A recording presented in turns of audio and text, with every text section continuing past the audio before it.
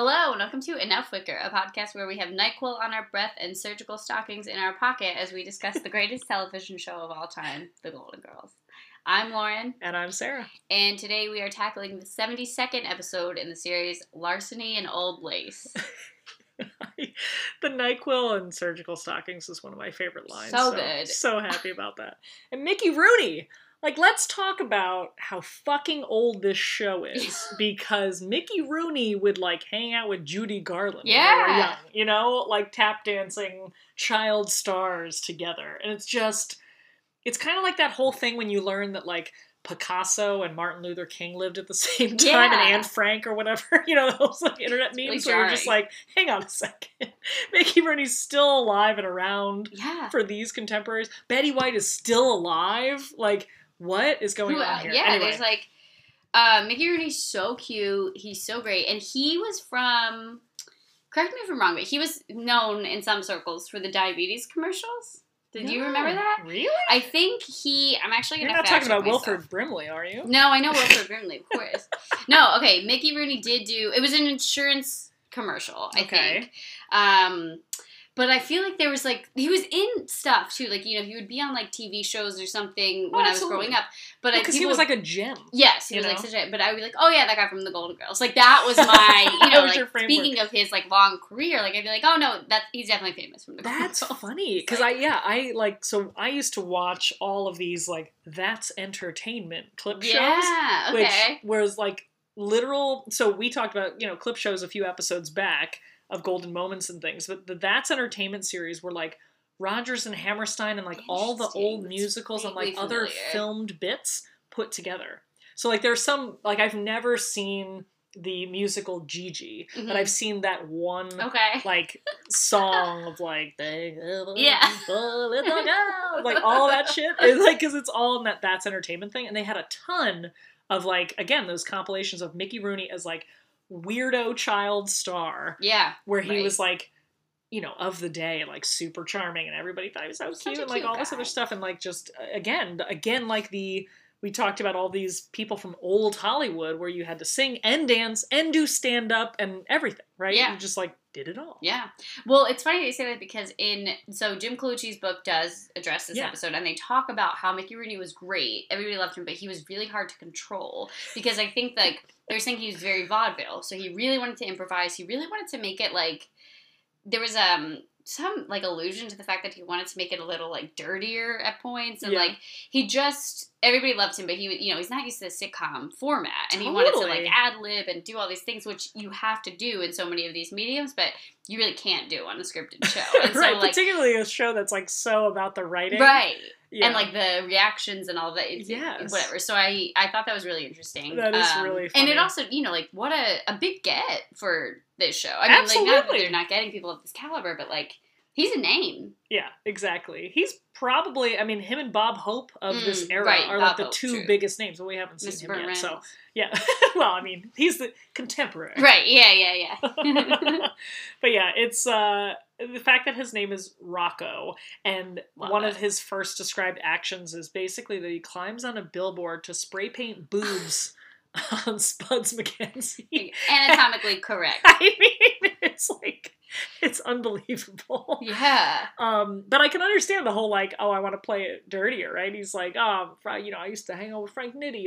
It's hilarious to me. And it's full disclosure for everybody. I was born and raised in Bayonne, New Jersey. So this whole assistant chowder cook situation, Bayonne was a real working class town. That was a perfect example that they used. A very Navy town, World War II driven because of the military ocean terminal there. And it fits perfectly. The only thing that doesn't fit perfectly, of course, is the joke of he has $45,000 saved. Yeah, it's a lot. I guess it's just fucking greatest generation, man. Yeah, they just saved every penny they had. Well, not even that. They just got money. Yeah, also that.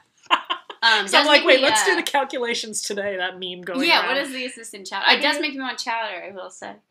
I think he's so well cast, obviously, in this.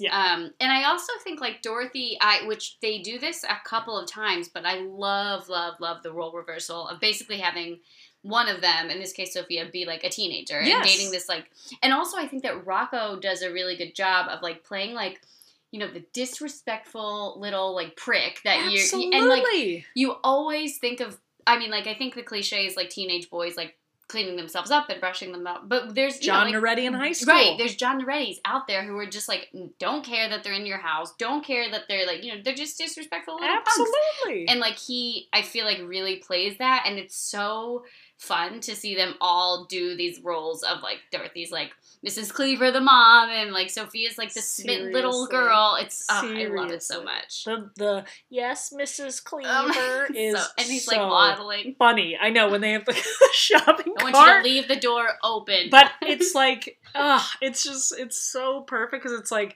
it's different a little bit from the like rude teenage boy because like Mickey Rooney is like he's lived a whole life as we've just described, and he's making a conscious choice to either be that way because of his personality or just be sassy because it's kind of fun.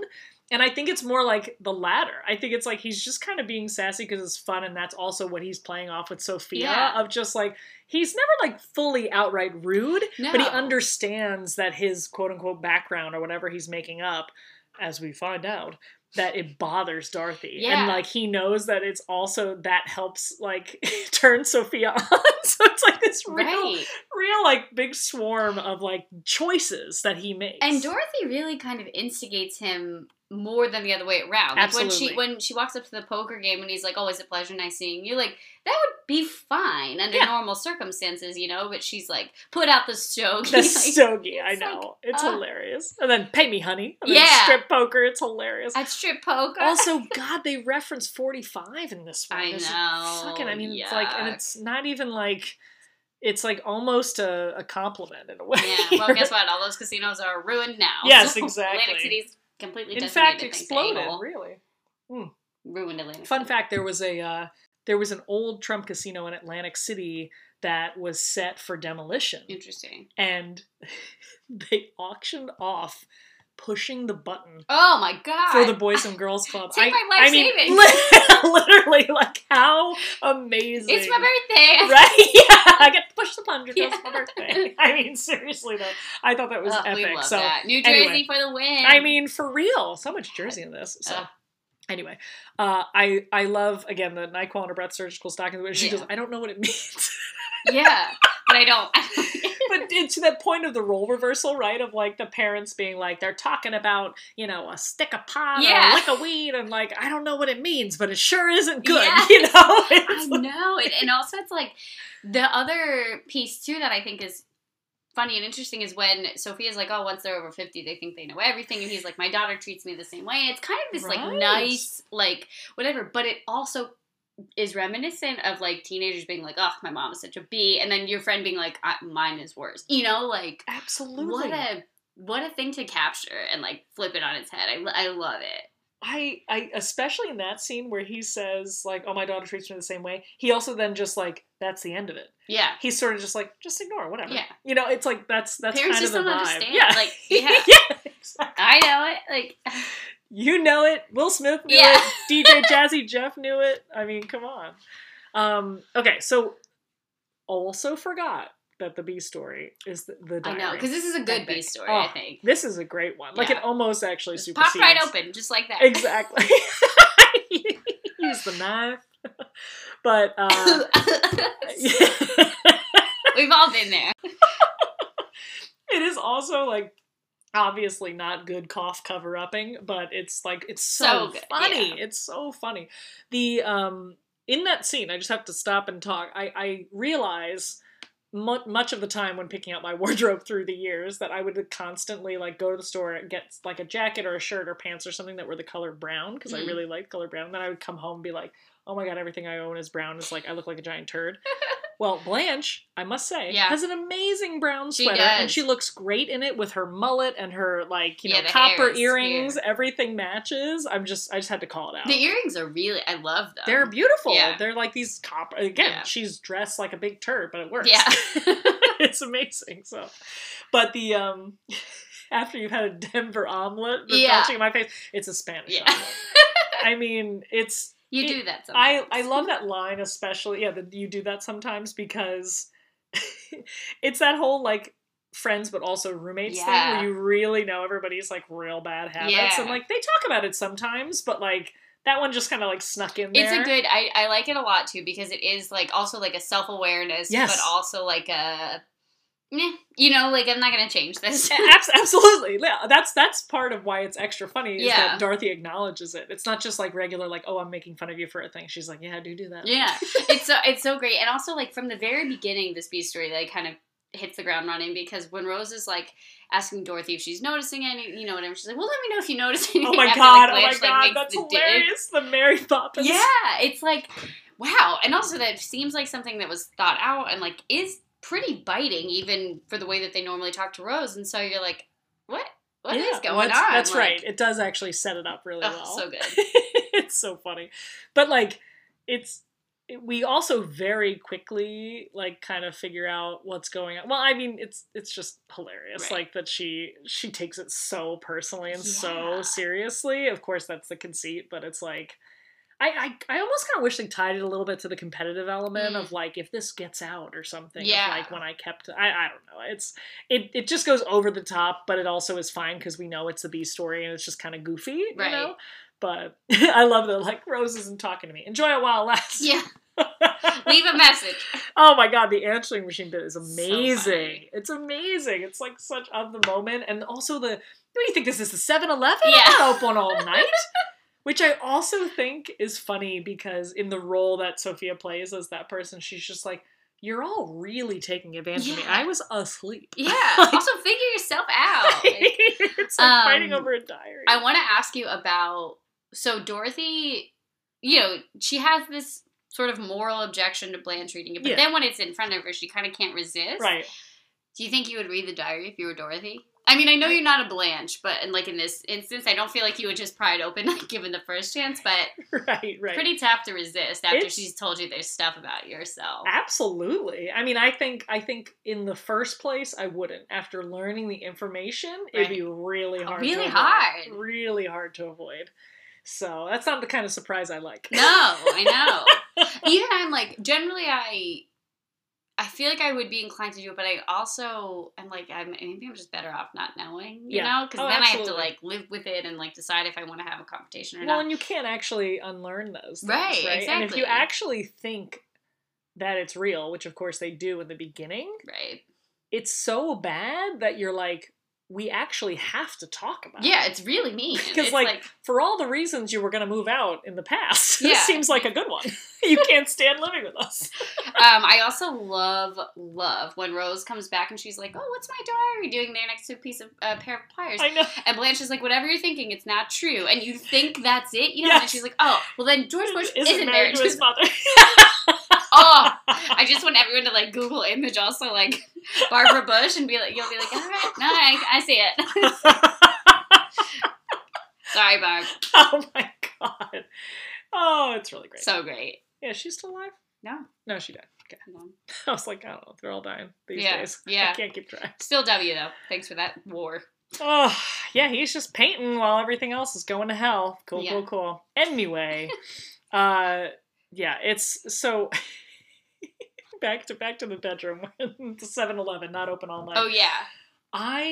It's, so, again, Rose getting serious typically happens, like, in the competitive landscape, but when she goes, I'm unyielding on this. Yeah.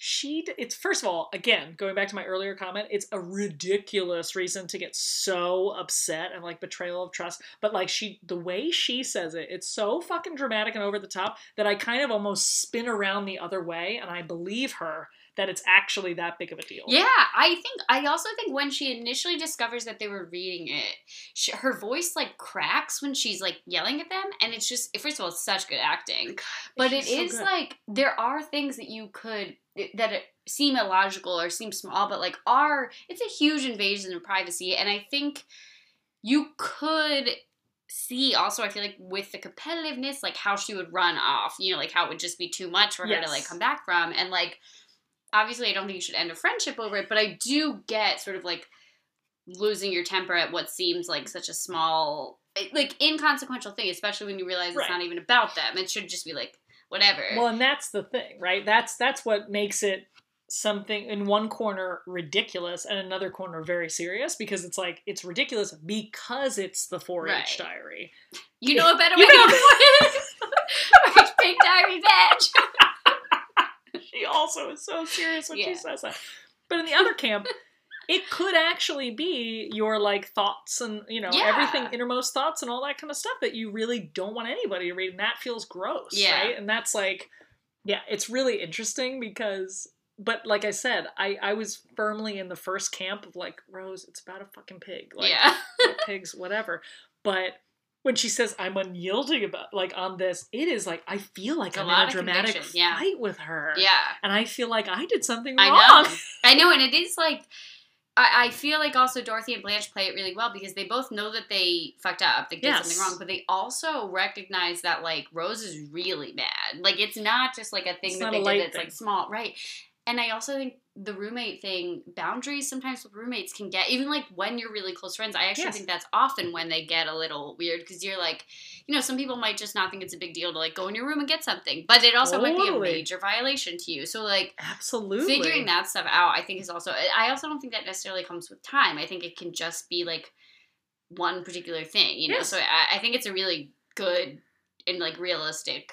Yeah, it's a really good example of roommate boundaries, like you said, and it's just, it's so funny. But she comes right back and it's solved. Yeah.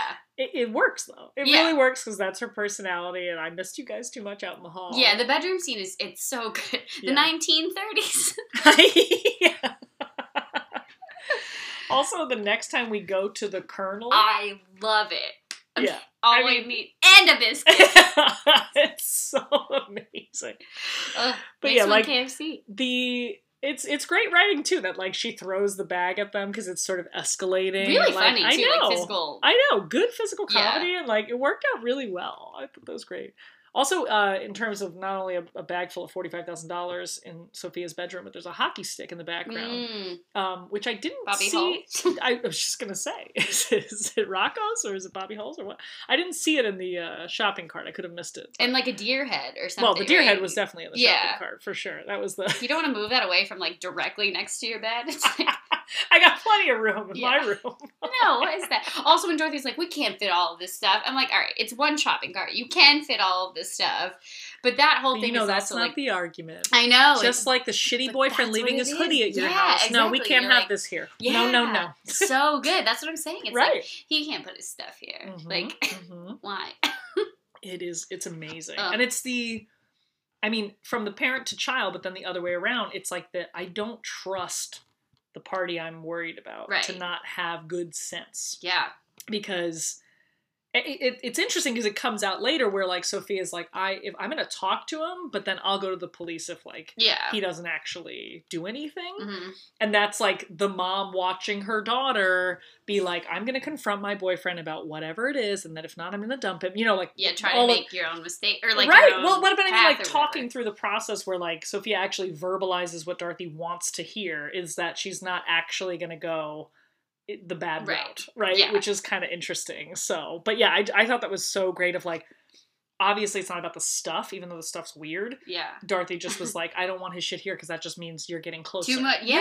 I think it's also relatable because in addition to the teenager sort of role reversal thing, is like, you can imagine if your elder parent was dating, like, how involved you'd want to be in that process. And, like, whether or not you get to be is a fair question, but I do feel like, you know, I'm very, like, worried about my parents in general. Like, if they're traveling or something, I am overly cautious about checking up on them and making sure, you know, which they don't need. They're very fine. But I am like, did you book your flight? Like, did you get to the airport early? It's like, they're functional adults. They know how to do it. Right, yeah, exactly. I know, but it's like, a real thing. You can be able to eat at this restaurant, but, like, I just think, like, you know, Dorothy's involvement, I guess, in Sophia's dating life isn't uncalled for, or especially if you live together, like, you'd be really involved in, like, the especially sussing out. Right, especially if you have an immediate suspicion about, like, the kind of character this I don't like him. You know?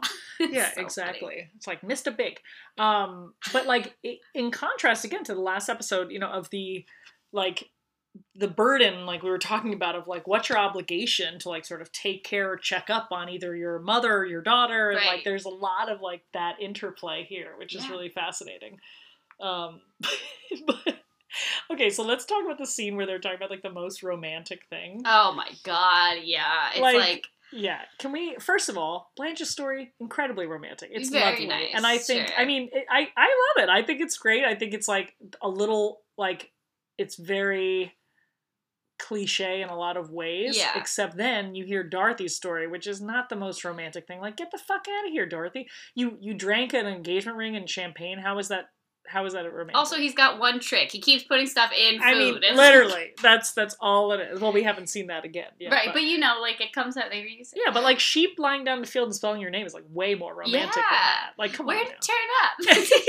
Yeah, seriously. Yeah, I really do like the Blanche story. I didn't mean to, like, poo-poo that. But I think when she's telling it, when she's like, the heat generated by our bodies. Oh, well, I mean, that's... Some of it we could gather. But I love because when she talks about George, she gets wistful in a way she never does before. True. So when she says, like, and wouldn't you know it? Like, it's really cute. Oh, it's so cute. You know, like, the way... And then, of course, it's punctuated by, like, one of the best... I absolutely die every time Rose is like, isn't it a shame you didn't look behind the tree the first time? You could have had 2 perfect evenings. It's... Actually, this scene, I think, another really, really amazing delivery is when, at the end, when Blanche is like, your hair may turn gray, your skin may wrinkle, but you're never too old for romance. And you think that's it, but then she's like, so don't give up, girls. Yeah, I know. I love it so much because I think it's such a nice moment. It verges on corny, but it just makes it just slam dunks that whole scene for me. I love it. So, I love that you said corny, because when it hangs in the air, and you think she's just going to end on romance, you almost feel like you need to exhale, like, some of the corniness, because it doesn't quite fit the writing, and then, boom, it's like, so good. She leans in with her hand and everything. It's incredible. Yeah, I love it. It's really great. And it's also, like, it's just such a nice thing, because the whole thing is also, they're talking about how it was so romantic that he robbed a bank for her, and I'm like, I don't know if I really buy that, but, like, how different is the social climate? Because we all now would be like, yeah, that guy robbed the bank, like, capitalism, like, we're all rooting for Rocco now, like, regardless. I know, they mentioned calling the police, like, 1,000,000 times, and they're just like, yeah, it's hilarious. You're like, damn the man! Yeah! You were a fucking chef. You weren't even a chef at a Chowder restaurant. You were the assistant. Good for you! You robbed a bank? All right. Exactly. Bring him down. I know. It's like, they owe you fucking back pay and then some, man. Yeah, it's like, oh my god. And then also when Sophia has to confront him or whatever, but the line about kiss this pleasure palace goodbye. Ugh. What writing? He's great in that scene too, because, like, the awkward climbing is perfect over the edge, and he goes, I can't believe it either. So good. I got a hernia coming over. But also the line, I was laughing because he's like, by sunrise tomorrow we'll be south of the border. I was like, Are you hitching to Cuba? Right. Like, you're in Miami. Where are you going to drive along the Gulf? It's going to be very long. I know. It's like, it's like 8 hours from Miami. I guess it's a boat or a plane. I'm not really sure what you're going for, but that phrase doesn't really apply here. And also, like, I actually think the reveal that he didn't rob the bank and he just wanted to impress her isn't, like, it's not great, but it is, I kind of find that to be more romantic almost. Like, more like... Or not even romantic is maybe the wrong word, but he's so clearly smitten that he does this amazing, like, grand gesture that is completely illogical. And also, like, makes me so nervous to think that you have all of your life savings out. I know, in a bag, seriously. Not that I'm out here talking about how I'm anti-capitalism, but then I'm like, we gotta have banks. I was literally just going to be like, all right, Alexander Hamilton, I have a central location. Hey, listen, as long as the FDIC is still insuring up to $200,000 or $250,000, I think you're good. Yeah. I don't know what it was back then, but whatever. Yeah. But it's a great scene, and I can imagine, like, I don't know in the touching moments if this was when Mickey Rooney was more difficult to work with, right? Because they do have fun on that scene, so it's great. It's very cute. I know, it's good. And then, of course, punctuated by Bayonne, New Jersey, it gets me every time. I know! So great. What a moment for you. So, there are 2 parts of this ending. One, I think, is amazing, and then one, I think, which is the final line that just needs a little bit better of a rewrite. It kind of just plunks for me. Okay. When she says, like, oh, she's my mother. Like, it almost feels like the beginning of another scene as opposed to the end of the episode.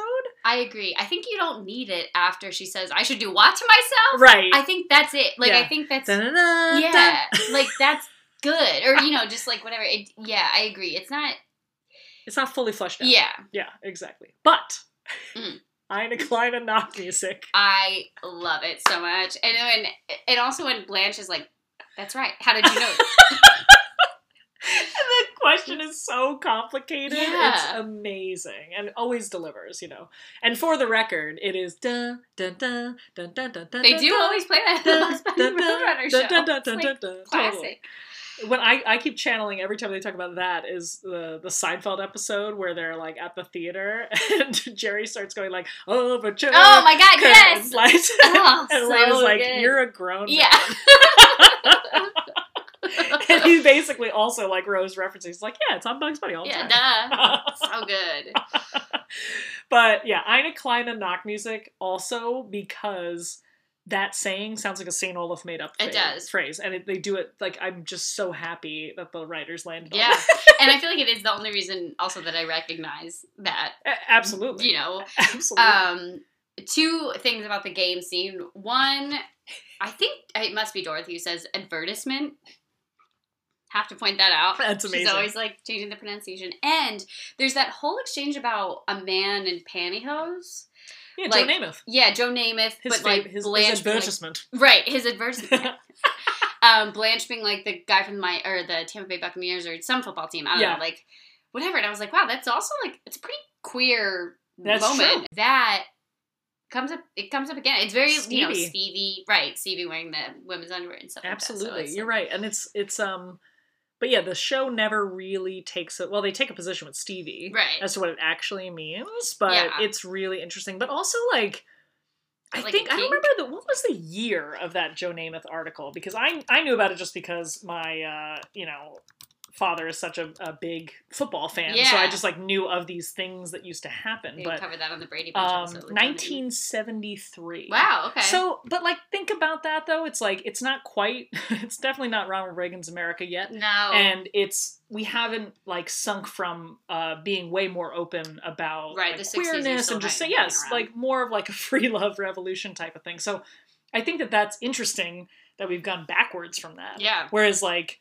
It would work, but it would work in a different context. But like talk about the 80s and 90s, absolutely not. Yeah. Everybody would be like, "What the fuck," Yeah. So it's really interesting. It is because again, Joe Namath, it was portrayed as height of masculinity, right? And it wasn't like you have to explain this. I feel like that's the thing about this, like the Stevie thing. It's like there's like it's so funny because like it's this hyper masculine guy wearing a bra, like haha.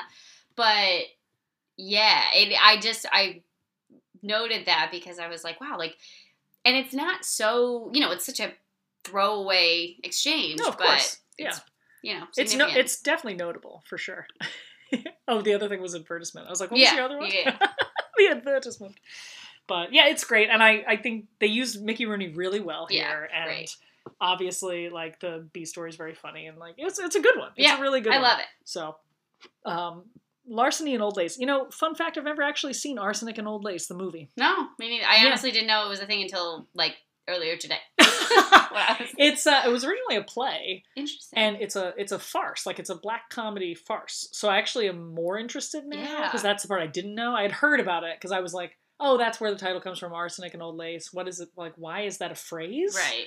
And then I was like, oh, it's just like a joke. Like they're just trying to kill some old ladies or something. The writers are so pop culturally aware. Oh yeah. Like really, this was like a big. Yeah, but I still just feel like I like there's just so many of these like the episodes are really punny, the titles sometimes, but they do a really good job of dropping like references and stuff. The writers' room, they win. Yep. That's great. All right, I think that's it, huh? Yeah.